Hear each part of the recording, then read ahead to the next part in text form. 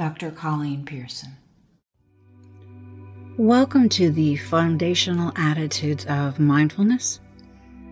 First, let's start with the definition for mindfulness. The universally accepted definition for mindfulness is Dr. Jon Kabat-Zinn's. Mindfulness is the awareness that arises from paying attention in a particular way, on purpose, moment by moment, and non-judgmentally.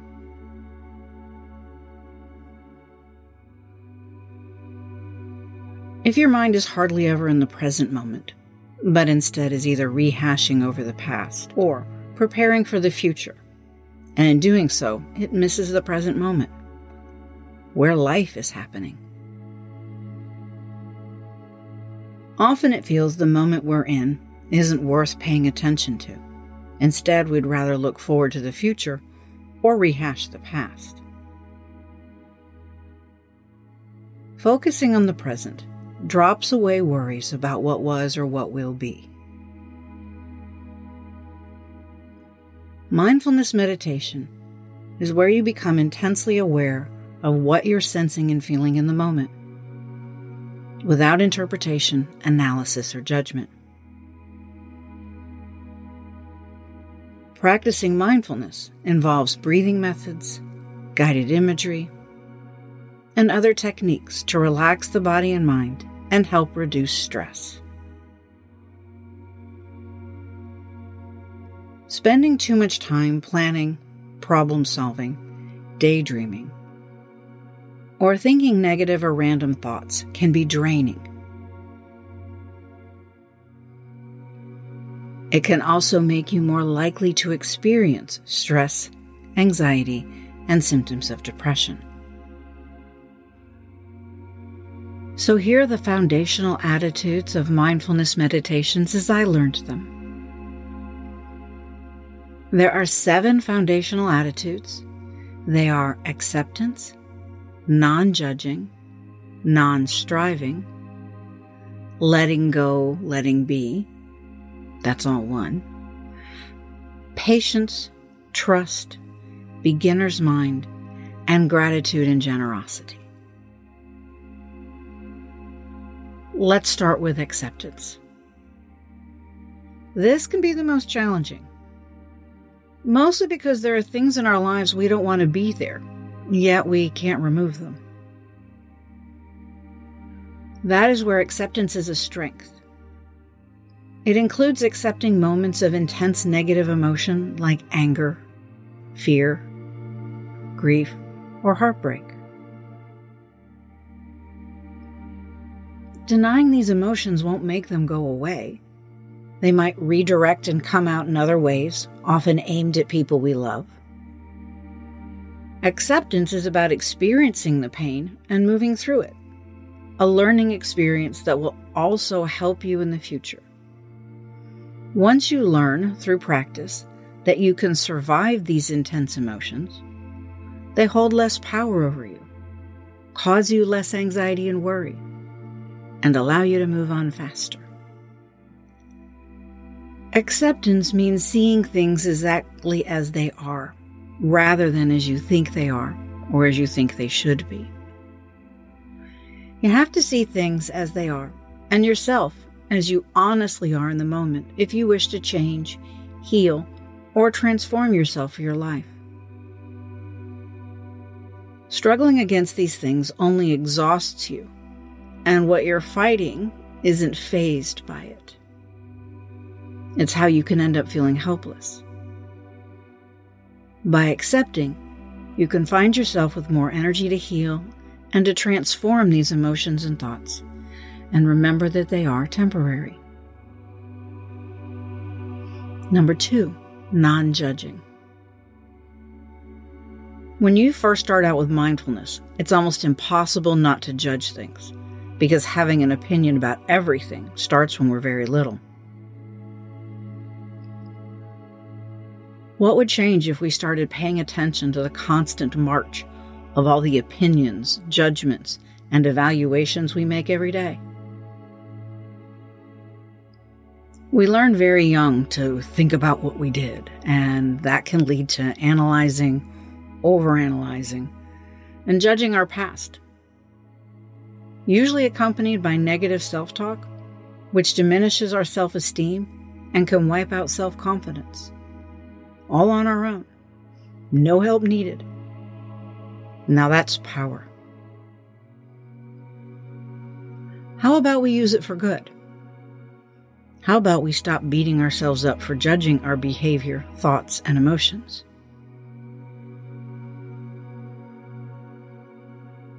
Non-judging means you don't have to do something about everything in your life. You can let it be. Like with acceptance, we remind ourselves that judgments are temporary, and you don't need to grasp them like a lifeline to self-destruction. Let those thoughts pass. Judging will happen. We're wired for it. The key is not to make it so important that it takes over and crushes you. It isn't necessary or vital to your success. Overcoming it is.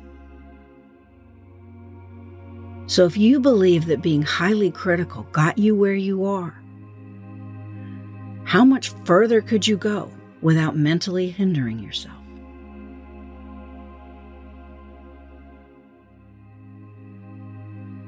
Three, non-striving.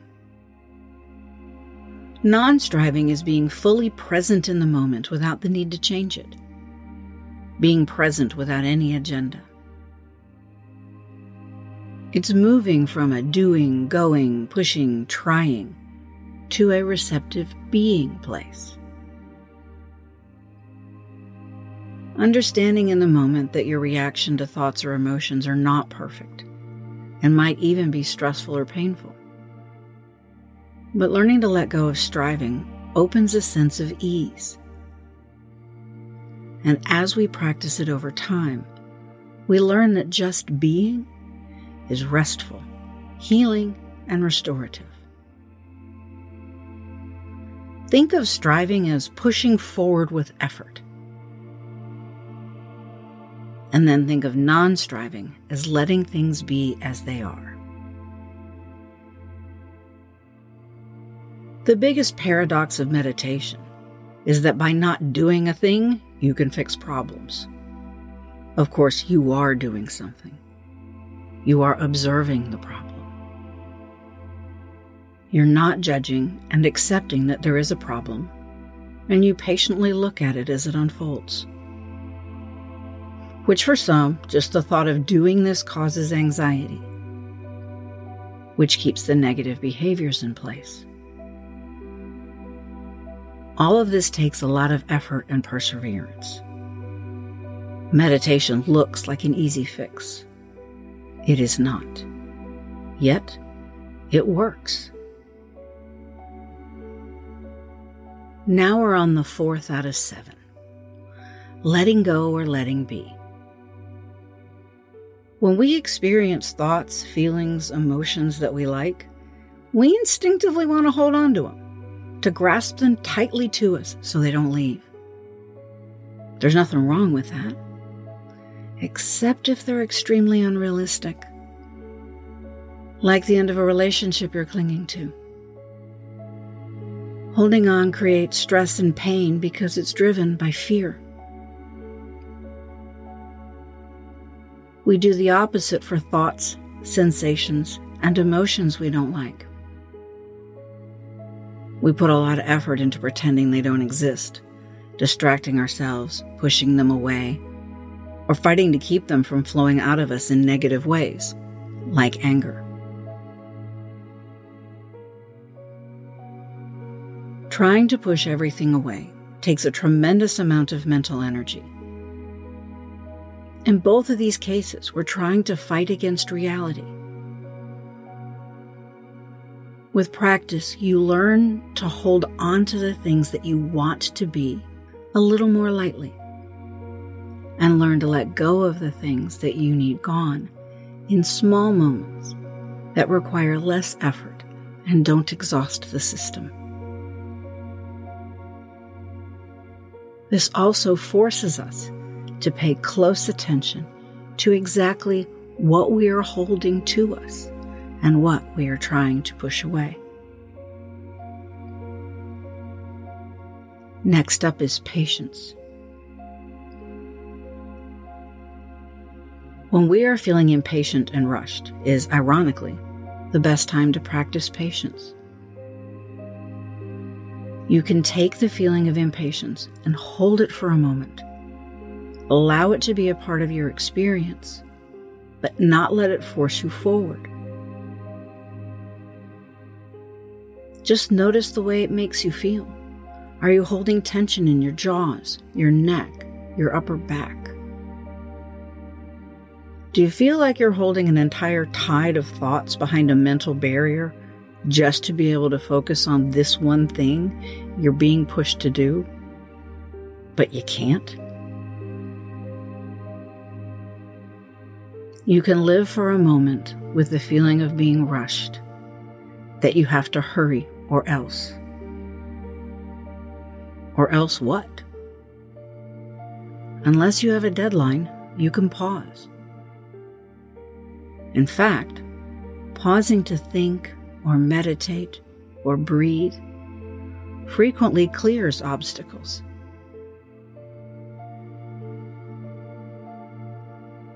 Patience is self-compassion and trust in yourself.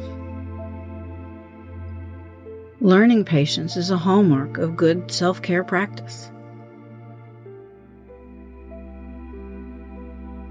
Next up is trust. A mindfulness practice can teach us to trust ourselves, trust the sensations in our body, trust the ability to slow down our mind so we can see what's driving us moment to moment. Trust in yourself builds a more meaningful life. It starts a ripple effect, leading to you trusting yourself to handle thoughts and emotions caused by internal and external events. After you trust your ability to engage in mindfulness, you can develop patience, dedication, willingness, and regular practice. Trust that you can care for yourself, that you have the ability to step back from your thoughts, that you don't have to run off with every negative emotion that runs through your mental landscape like an emoji with its hair on fire. You can observe, decide, control, and trust yourself. The seventh foundational part of mindfulness is the beginner's mind. It's looking at things with a fresh perspective. Often we walk into situations thinking we know everything there is to know about it with preconceived ideas, concepts, and fully formed opinions. In addition, if you've ever struggled with insecurity or anxiety, you've likely walked into a social situation having already imagined all sorts of things that are going to go terribly wrong.